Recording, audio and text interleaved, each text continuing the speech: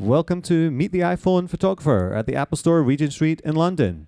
Would you please welcome our guest this evening, Alistair Wheeler, and this series host, Dan Rubin.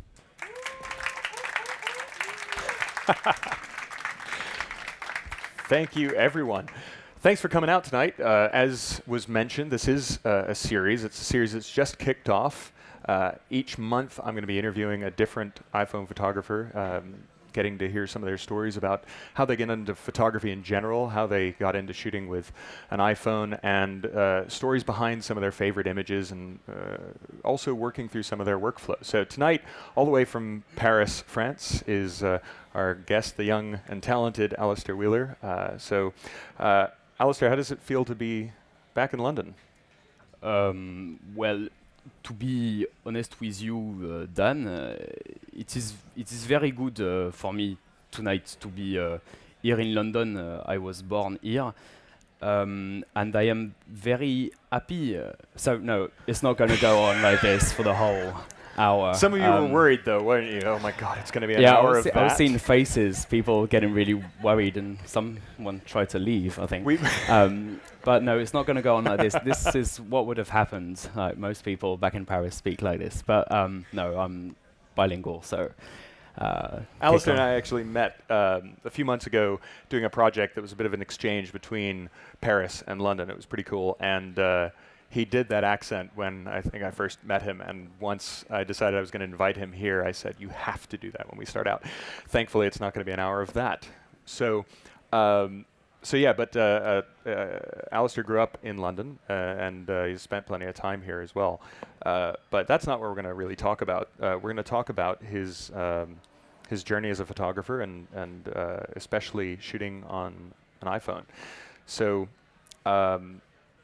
actually, just before we get into some of the stories of your photos themselves, just talk a little bit about what photography kind of means to you, the place that it holds in your life, because you're not a photographer. No, not at all. I actually study software engineering, so nothing to do with photography. It's just I've always had a camera.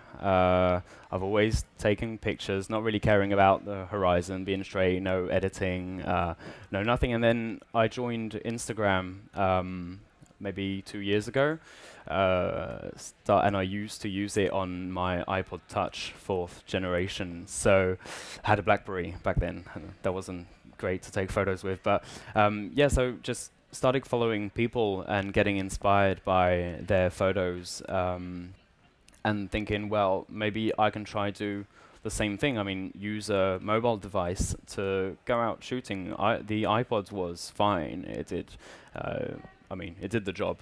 And then bought myself an iPhone, and that's what really kicked it off, because just by the fact that it's so easy just to carry around and shoot wherever you're going. So what happened to the BlackBerry? I actually got a bit bored during a class at uni and decided to just open it up and see what was going on inside, and ended up, I think it's somewhere lost in the gardens of uni, just broken into pieces. Nice.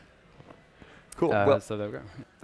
We'll talk more about some of your other photographic history a little bit later, but let's dive into some of your photos themselves. Okay, so I live in Paris. It's been 2 years now, and Paris is probably one of the most cliche place you could think of. I mean, everything looks as if it was out of a postcard. Now, I love landmarks. Although I try to not identify myself as a landmark photographer, two of my favorite ones are the Eiffel Tower, obviously, and the Louvre pyramids, which is a museum. Well, most of you might know that. And so I just love going around these places. The Eiffel Tower looks great, whatever time of day, whatever you're doing, just taking a serious photo or a selfie or just that kind of stuff. And the Louvre to me is a really inspiring place. It's where I started to take proper photos and learning about the different lights you have throughout the day. So there we go. But my main goal was to try to get out of the cliche kind of photography that we'd find in magazines and try to bring my audience a different perspective on these landmarks. Now that's a hard thing to do in any popular location too. So when it's the city you live in, and those of you who live in London, you know it's the same kind of thing. It just we're walking past landmarks every day with tourists taking the exact same photos, and so as a photographer, you tend to sometimes avoid those just because you feel like it's overdone, and yet they're also some of the most photogenic things around you. What made you, first of all, not want to avoid them and instead take a different approach? Well, I think like the photos from the Trocadéro in Paris of the Eiffel Tower, we've seen them, most of them. You can take it like at nighttime, it won't be the same day. What are people, empty, sunrise, sunset. It always looks different. The photo you can see of the Eiffel Tower right here, I took during this car show in Paris where these antique cars just drive through Paris, and found myself to be in the right place at the right time where this Fiat 500 just drove past, and there we go. So, but the other main thing I try to do is find new perspectives, new views on these landmarks. Now the photo right here, if ever you go to Paris, don't bother queuing up down by the Eiffel Tower. The queue is like 3 hours long. And when you get up there, well, you have the fantastic views, but you're missing all the fun. You're missing the Eiffel Tower, right? So, and you get instead the Tour Montparnasse, which is where this photo was taken from. And the Tour Montparnasse is about something like 10 euros to go up. You have a 360-degree view, which is crazy. Sunroof, where you can just lie down there, not many people. And you have the Eiffel Tower in the shot. So, to me, that's what I that's the advice I give. You can see the Arc de Triomphe if you look carefully, the Invalides. So you get all the Parisian landmarks, and you're getting rid of this enormous tower, which is the Tour Montparnasse, and it's not one of the nicest buildings in Paris, according to me. Now have any of you been to New York? Right. Some of you may have discovered this trick already. This is something that you can do in a lot of cities, and in New York, you can go up the Empire State Building, or if you want a view of the Empire State Building, which is a nicer view, you can go up to the top of the Rockefeller Center, the top of the Rock, and New Yorkers kind of will recommend that instead because it's a shorter wait most of the time, and you get to see the Empire State Building. Now, even knowing that, though, all the times I've been to Paris, it never occurred to me to get this view. Yeah, most people don't know about the Montparnasse Tower. It's like you can't miss it, but no, you can't miss it. But you don't necessarily know that you can. Although the ads are all over the place, people don't seem to know that you can actually go. So I recommend if ever you go to Paris, go to the Montparnasse Tower. Fantastic. Queue up for 20 minutes, and then you've got all Paris, 360-degree view of Paris, which is fantastic. So then. Other things I like to do is, shoot at sunrise. I haven't managed to do that often because waking up that early is pretty tough every now and then. But the Seine, which is the river that goes through Paris, is fantastic. I mean, at sunrise, you get this mirror reflection that you don't get during the daytime because obviously there's boats going back and forth. And so sunrise, you get the fantastic lights, every landmark. This is the Tuileries, which surrounds the Louvre Museum. You get all these landmarks in reflections, which I love reflections. So it looks fantastic in the morning, and Paris is empty and really quiet. So it's a great time to shoot like sunrise, light-wise, and for the Seine, the mirror effect. Yeah, it's an easy way, I think, to both get a common view without a lot of people. Generally, when I'm traveling, I know if I go out at sunrise, which I try to do whenever I can, the only people I'm seeing are the occasional runner and other photographers. Right. But generally, you get rid of the crowds, which is great. And I think it's an easy way to get, again, a common view but put a far less common spin on it. It might be common for a lot of professional photographers, but that's a really, really small percentage of the population. And it's so easy to do when you're traveling. Right. Just wake up a little early. Yeah. That's the biggest biggest problem. But it's definitely worth it life-wise. That's cool. And yeah, so back to the Louvre again. This is actually, I think, late afternoon during sunset-ish type of day. It was raining again in Paris, like it is most days. But as you can see, yeah, you get sort of reflection type business going on with the Louvre, which is, again, one of my favorites. And it just looks amazing, that structure, the symmetry, which I love also, the clouds. So it's, once again, bringing a perspective, and as you can see, there's hardly no one there. So people don't go out, obviously, when it's raining. It's not the nicest thing, nicest weather. But there's definitely places that you'd see when it's nice, bright, sunny sky that you don't, and that are worth seeing when it's raining and cloudy and moody, and it's empty. So that's one of the best things for Paris. Now, one of the things that I liked immediately about Alistair's photography is that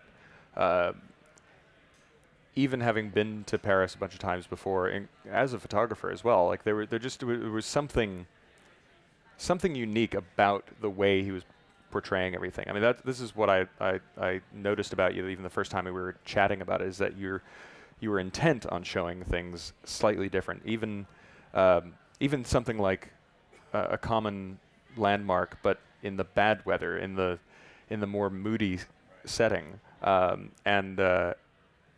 mean, even this though, there's an edit story to this as well, isn't there? It's an app that's called Mixtures. I don't know, it's not, aren't many people using that app. But what it allows to do is add filters that are pretty strong most of the time, but there's this ND filter, which darkens the top half of the image. And this allowed me to bring out all the cloud detail and all the moodiness. The only problem with that is, if you look at the buildings around it, well, they're a bit dark, and that's what's, to me, that's what doesn't make this photo as good as it could be, because we're missing all the details in the buildings, and the Louvre is just like, all the details in the architecture is fantastic, and that's the only thing I'm not too keen on. Still bugs you, doesn't it, whenever you look at it? It does. Like that dark spot on the right of the photo, doesn't work for me. But otherwise, so those of you who might feel like you're perfectionists and you're never happy with your work, just don't worry, it happens to everyone. Yeah, it does.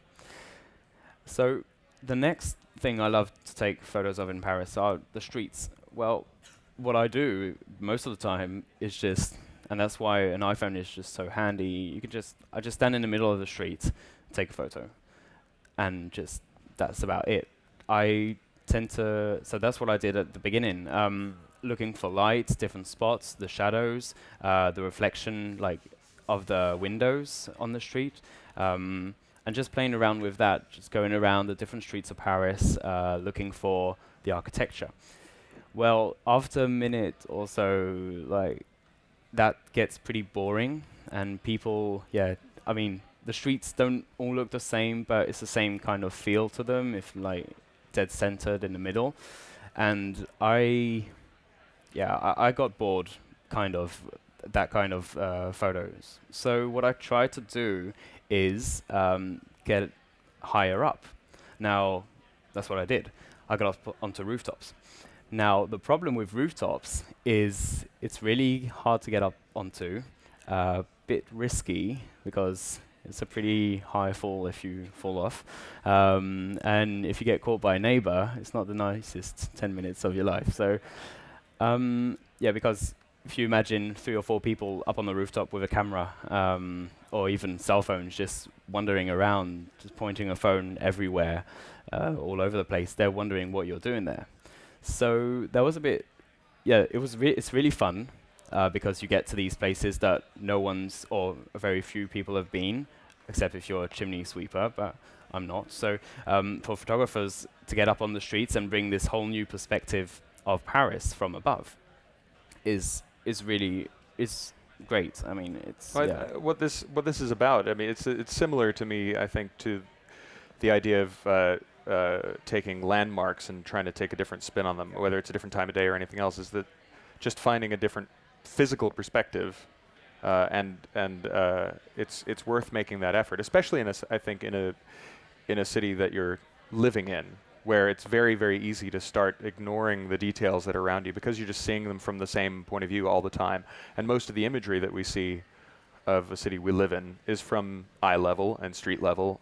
So taking a little bit of effort like that, I think, makes a real big difference. But I love your rooftop shots. I mean, that's one of the first things I think that I saw.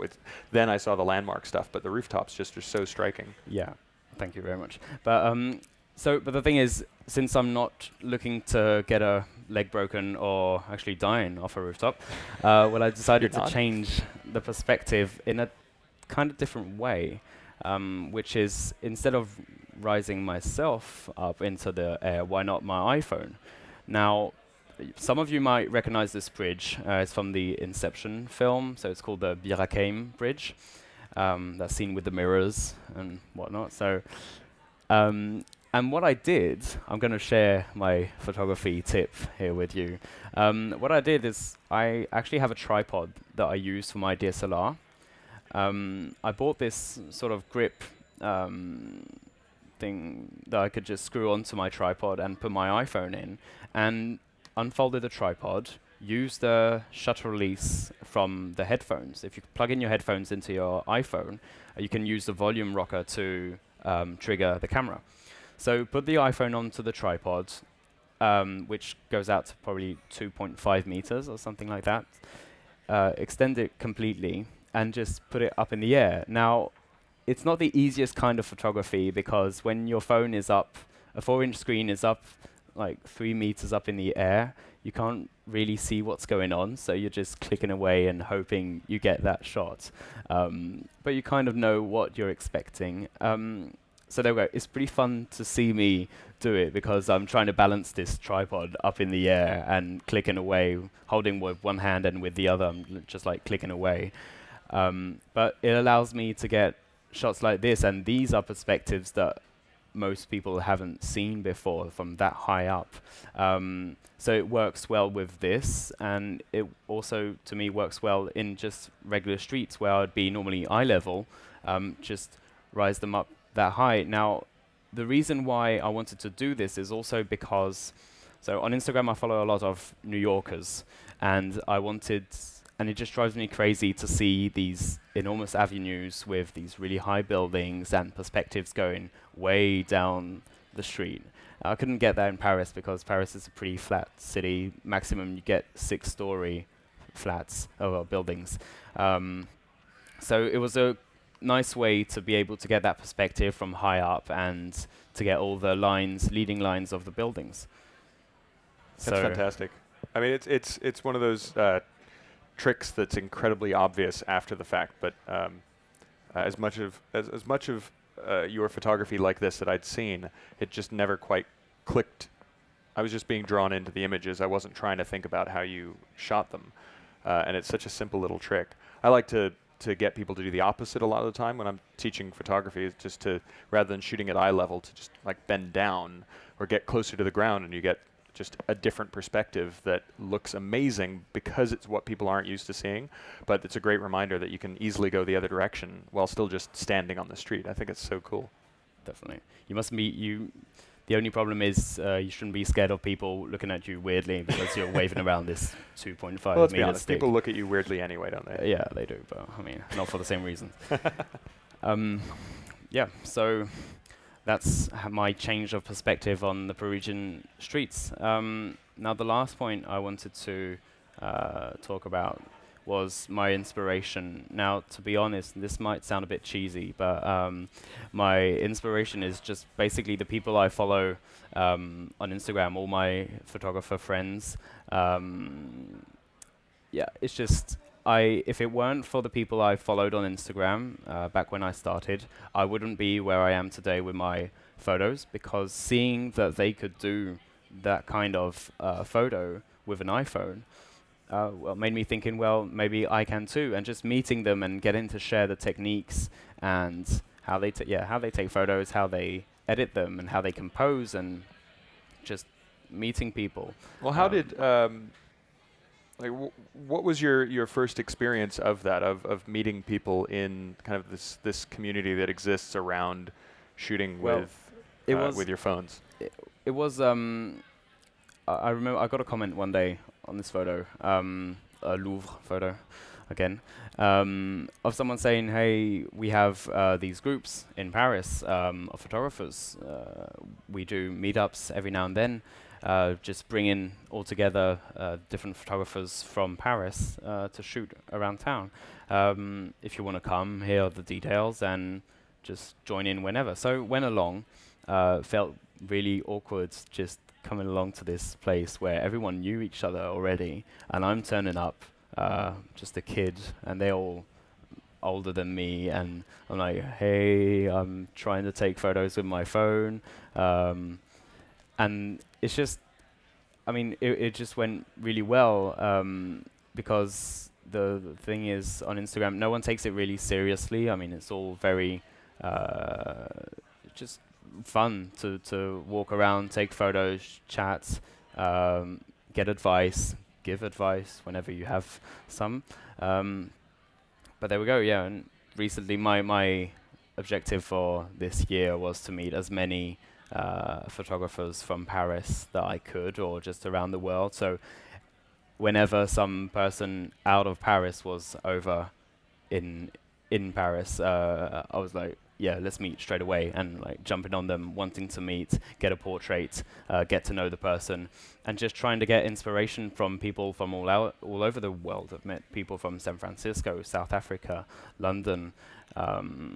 Yeah, so it's just, that's what drives me today, seeing on Instagram people pushing the limits of what you can do with a mobile phone.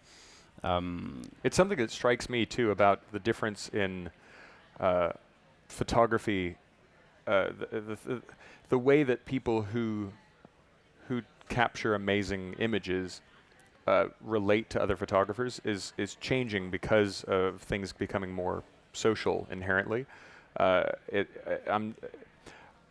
Any of you who have been around photography for a while, prior to things like Instagram and the social nature of it, have probably experienced the fact that like a lot of photographers don't, especially if they're professional or even semi-professional, there's not a lot of sharing that goes on between them of tips and techniques. Everyone's just much more, in general, much more closed off. And it seems to be the exact opposite with things like Instagram, because there's this different type of connection between people and their work and the people that they follow and admire in some sort of way. Like I remember the weekend that we did this project together. I remember us being back on the London side, and there were a bunch of people all hanging out together at a cafe at the end of this afternoon. And Alistair and I were sitting in a corner, kind of having been just very, very engaged in conversation with everyone who was there, 30 or 40 people around that afternoon and during this photo walk all afternoon. It was great. And we just needed a little bit of downtime, and we were both sitting next to each other editing quietly. But then we just started kind of swapping how do you do things, advice and going like, "Oh, what would you do here? Oh, yeah, how about this?" And then we kind of like traded phones for a minute and made some edits to each other's photos and handed them back. You would never see that happen anywhere else. Also because it's kind of awkward to swap laptops in the same way, or there's something really accessible about the entire process, and it leads to the things that you just don't see otherwise. Now that inspiration ends up going both ways all the time, and it's not just the learning; it's just seeing someone else's passion that in person when they're running around shooting pictures and seeing how crazy they do their thing. It's fantastic. Well, I think we're going to go through a little bit of your editing process and some examples here. We're going to have time for questions as well once we're done with this. But one of the things that I think is important and I want everyone who's going to be part of this series to do is to kind of show what happens behind the final image. Because I think for a lot of people, we get to see photography in all its various forms in advertising and marketing, even just on Instagram, online. But what we see is the finished photo. And a lot of the time, it's too easy to forget that a lot of work sometimes goes into these photos. It might actually be a little bit of work, but it's some sort of work. And when we're looking at our own imagery, and we're trying to make our photos better, especially if you're starting out, it's sometimes very difficult to make that leap between the image that you take and how do I get that finished image. So one of the parts of every one of these months in the series is going to be pulling back the curtain like that. So Alistair has very graciously been willing to show us his crappy originals, and I'm kidding. It's not. They're not bad. Yeah, But being able to see this and see the apps that someone uses, I think I learn a lot. And even just going over this the other day with Alistair, what he was going to show, I was learning things that I hadn't tried before. So hopefully you'll all learn the same thing. Okay, so, well, I prepared a few photos, but I was out shooting all afternoon, and I figured that maybe a good idea was to show you how I'll edit like straight away. So the main app I use is VSCO. Now VSCO is it's probably the best one out there. It allows you to, first of all, like store all your photos, or the ones you're editing, plus, actually edit the photos. So, shameless selfie. So, over here. So let's go, let's say, with this photo right here. So, this is just a basic shot. I tend to shoot like square straight away, so I know exactly what I'm gonna get. And do you normally shoot directly in the native iPhone camera? Yeah, I shoot in the native iPhone camera just because it's so easy to access from the lock screen directly, and when you want to capture that moment, it's just the easiest thing to do. Now, this photo, the light was good. I like the no entry sign on the ground, like the yellow lines leading to that vanishing point. Now what I would do is straight away apply my favorite filter, which is A6, on the VSCO. For those of you who aren't familiar with how VSCO works, they've got this, their filters or presets like a lot of different apps do, including Instagram. Their naming system is a little weird, to be honest. I don't understand what the logic behind that is. But it works. Everyone, like people who use the app, know what you're talking about when you say, okay, I used G2 or whatever. So, and each preset has, so this is the analog A. Yeah, that works. Maybe that's the reason why. Well, whatever. So, this to me, basically just putting that filter on works. You can have, like, by pressing down, you can see the before and after. It just pops out the entry and the yellow lines. Then what I'll do is go over to the actual in-depth editing section. So I would always add in one notch of fade just to bring out a bit of the shadows, sharpen it a bit, and then always go back and forth between the original and what I'm actually getting. Then I'd change the highlights, because I like to have my highlights slightly bluish on the blue side of things. So here I can select from red, cream, yellow, green, blue, and purple, I believe. So yeah, I like to go to the blue, but always bring it down round 2 or 3. So that works out for me. And on the shadow side of things, I like to bring out red is one I use most often. It adds a nice tone, red or orange, add a nice tone to the street. Works really well on the cobblestones in Paris. So that's just about it. Well, to start off with, it wasn't a photo that needed that much editing. I could have just put on that filter and that's just about it. But it's all these minor tweaks that you do to the photo that make it different, as in, like, this is the way I would see things. I've like taught my eye to see all the highlights in blue, and whenever there's a cast of light, see that in bluish tints. And then I would always add, well, the tint to take it to the blue side of things. And then that's just about it for that photo. Now, another app I've just noticed this. Another app I like to use is called Touch Retouch. Now, some people would call that cheating. I call that tweaking, I guess. It's see down here. We won't call it cheating here. Down here, there's now I don't know. Do not litter. Don't put the things on the ground when you finish them. I don't know what this is, but it's bothering me and it's distracting. So just go over to Touch Retouch.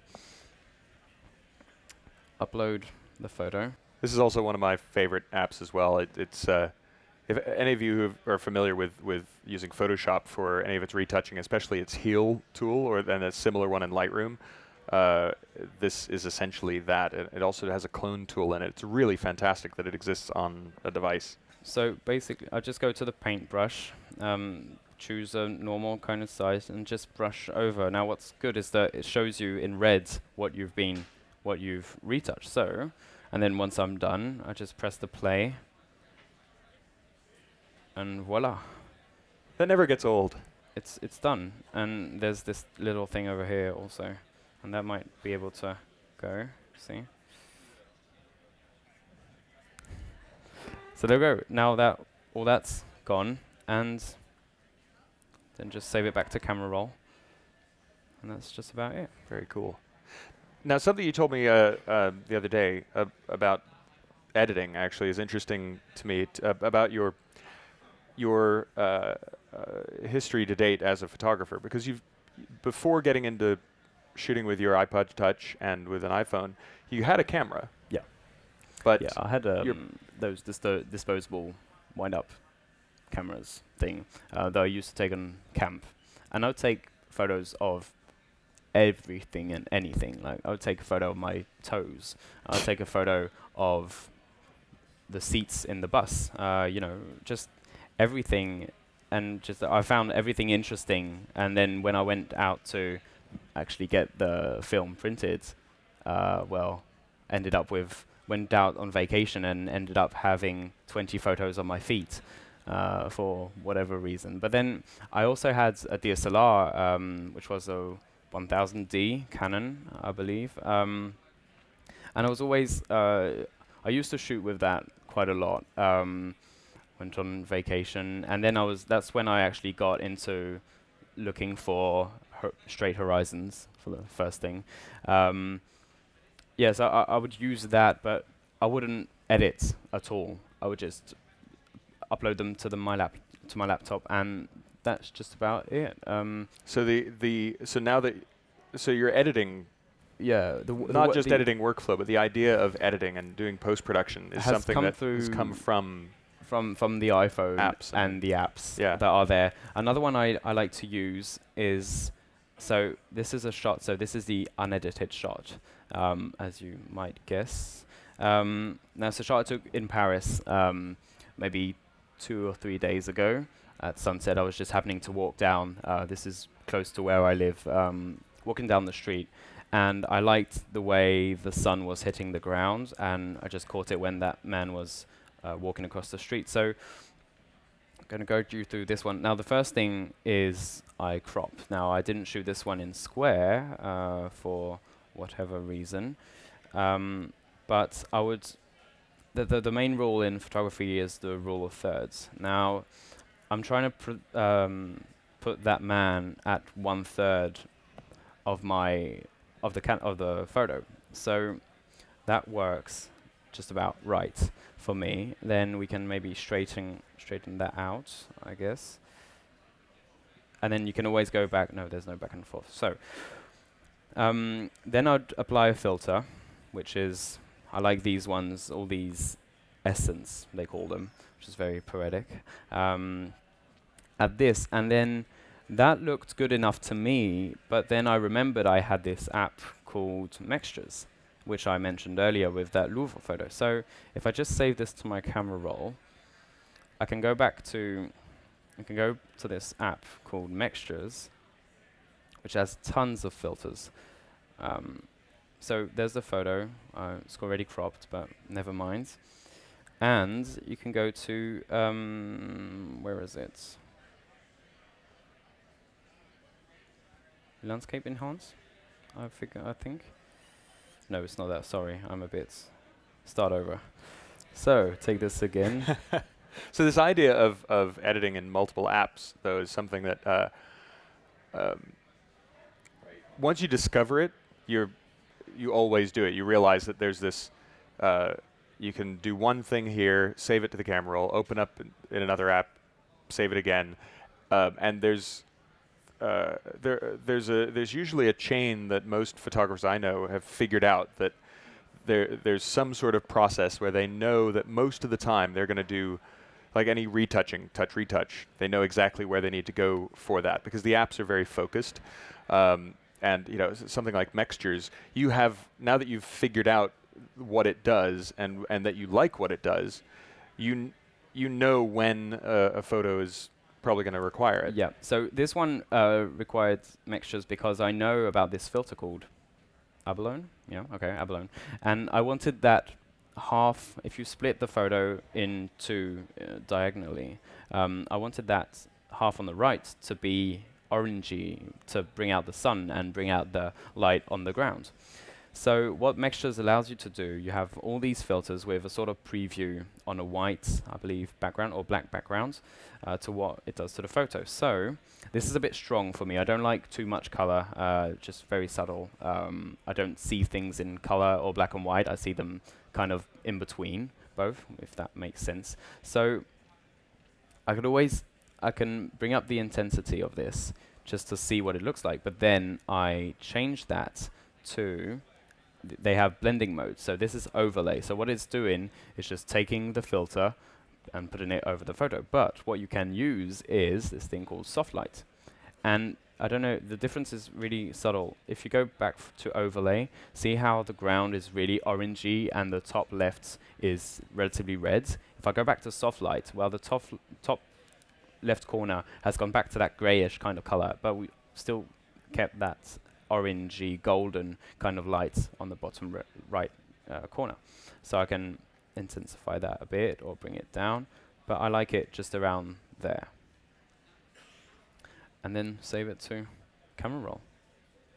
And that's just about it. So what this allowed me to do is, since that's not a feature, that's what came out of VSCO. So if I quickly upload that one again, these two. See, so that's the after, and before.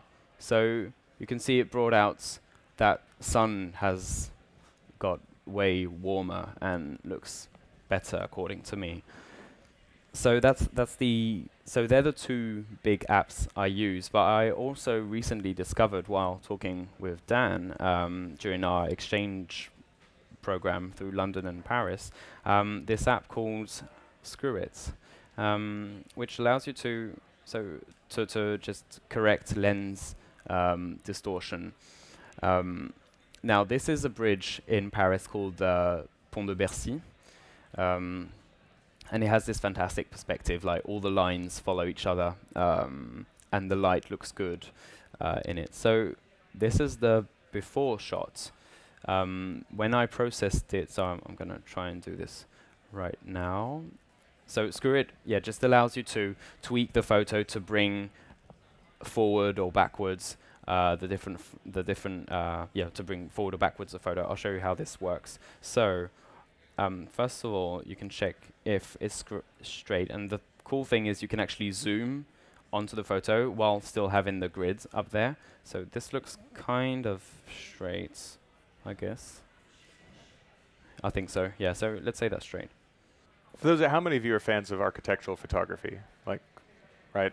Yeah, it's very appealing to us. I think humans, we like our straight lines too, and that's something that what Screwit basically is trying to do is help us correct parallax distortion, which when we have a fixed film plane, or essentially fixed film and lens plane, and that's not parallel. If this is our phone and it's at a bit of an angle because we're taking a picture of a building, well, it's not parallel now to the plane of the building itself, and so that's what in our photos of architecture makes those parallel lines actually seem like they're receding in some sort of way. So, and that can happen not just with buildings, but any kind of physical structure. And you can try to correct that by just lining your camera up so it is parallel, but sometimes that's not possible.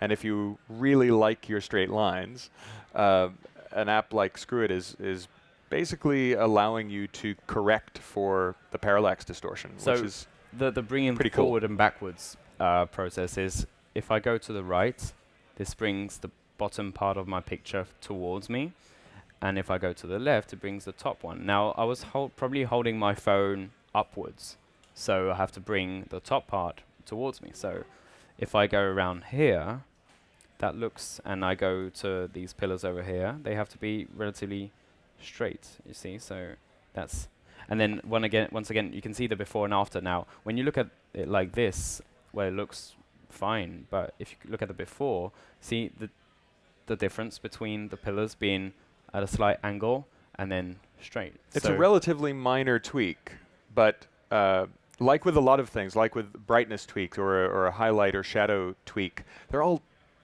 fairly minor adjustments that when you add them up over the course of an entire image and you stack all these minor little adjustments and tweaks to your own taste, it ends up adding up to a photo that's very different in a lot of ways than what you feel you might be able to take yourself, unless you understand that those kind of steps go into it, which is what I love about this stuff. Now, I want to make sure that everyone in the audience gets a chance to ask some questions, because I'm sure they have a lot for you. They'd better. Only in French, please. I'm kidding. And again, when we get to questions, we do have microphones at either end. So if you can raise your hand and just wait until a microphone gets to you and then ask the question, that would be fantastic. So let's get a few in here. Who do we have? You right in front row over here. Let's start with you. If we can pass the microphone down. Everyone's friends. Hello. Hi. Hi. My background is legal, not IT, so it's a big challenge for me to kind of gain expertise in these things. I work for a charity, and we use collages that we send off to funders and demonstrate our work. Is there an app out there that we can just tick which photos we want, and it would create a collage that could be printed out there and then, or emailed?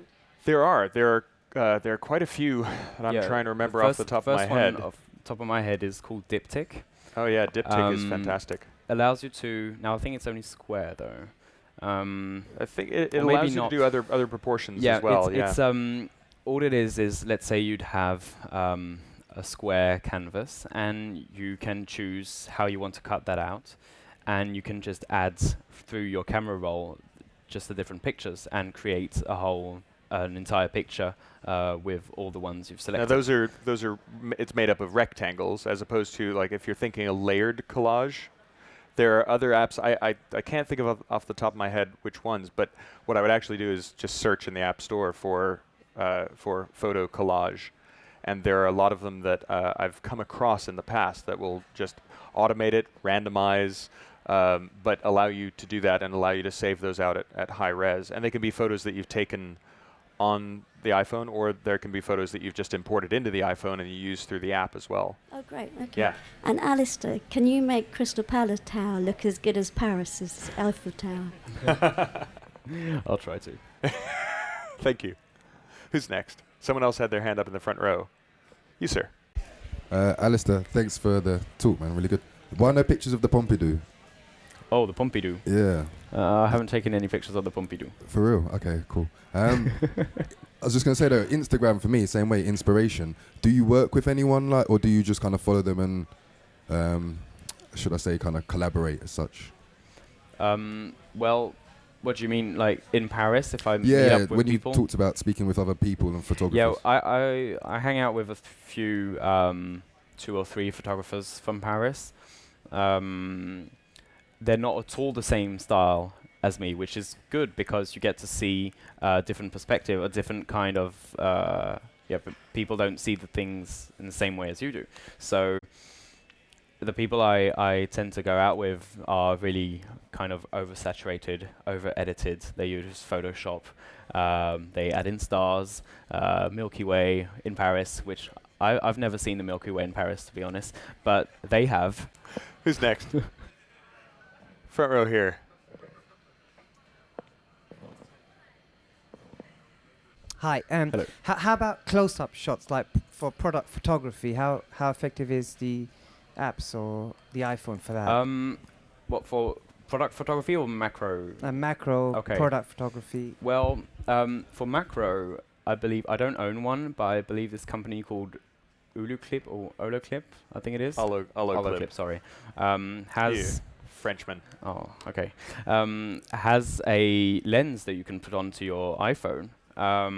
That's OLLOCLIP. Yeah.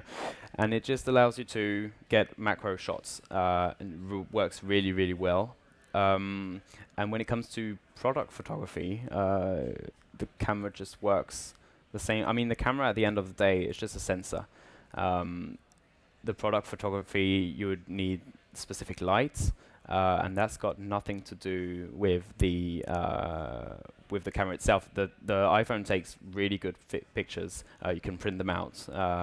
It's a very good quality camera, and most of the things I post on Instagram and all the photos you've seen today are all iPhone, all edited through iPhone.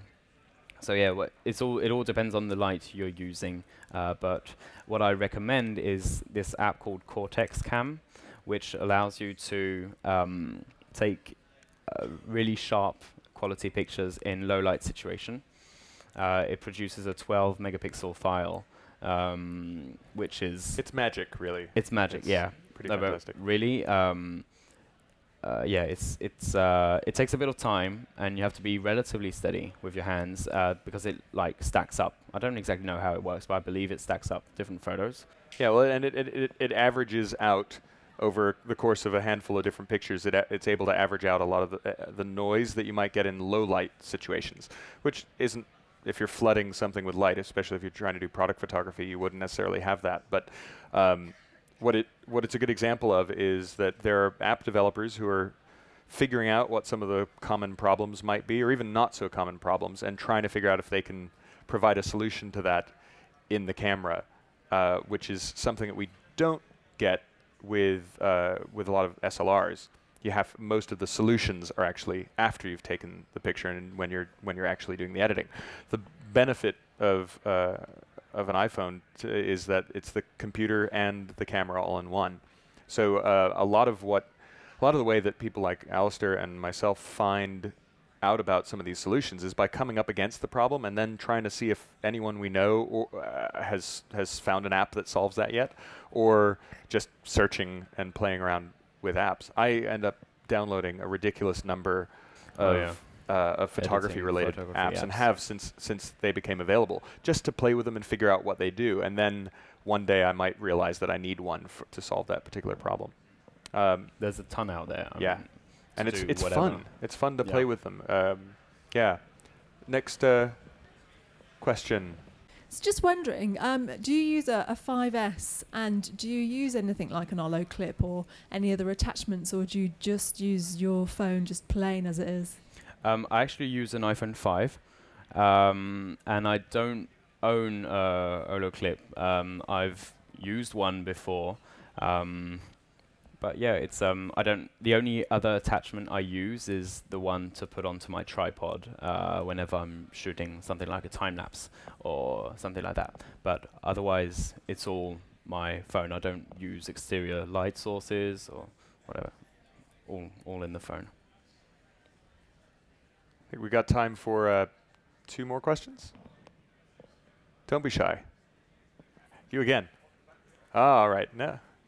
That's fine. You're being greedy now. I know. Do you know what? People aren't talking, so I'm bringing to market a case that embeds sort of like a 1/4-inch thread, So time lapses, as you just mentioned, would you use an accessory, i.e. a case, or do you just prefer plain and simple? Because everyone does like a sleek iPhone, just... I'm not a big case person. But for purpose? For purpose, it depends how bulky it is. Yeah, of course. but yeah, it's it really depends what features it brings to the iPhone. But Definitely. I'm fine just walking around with this thing that's maybe that big.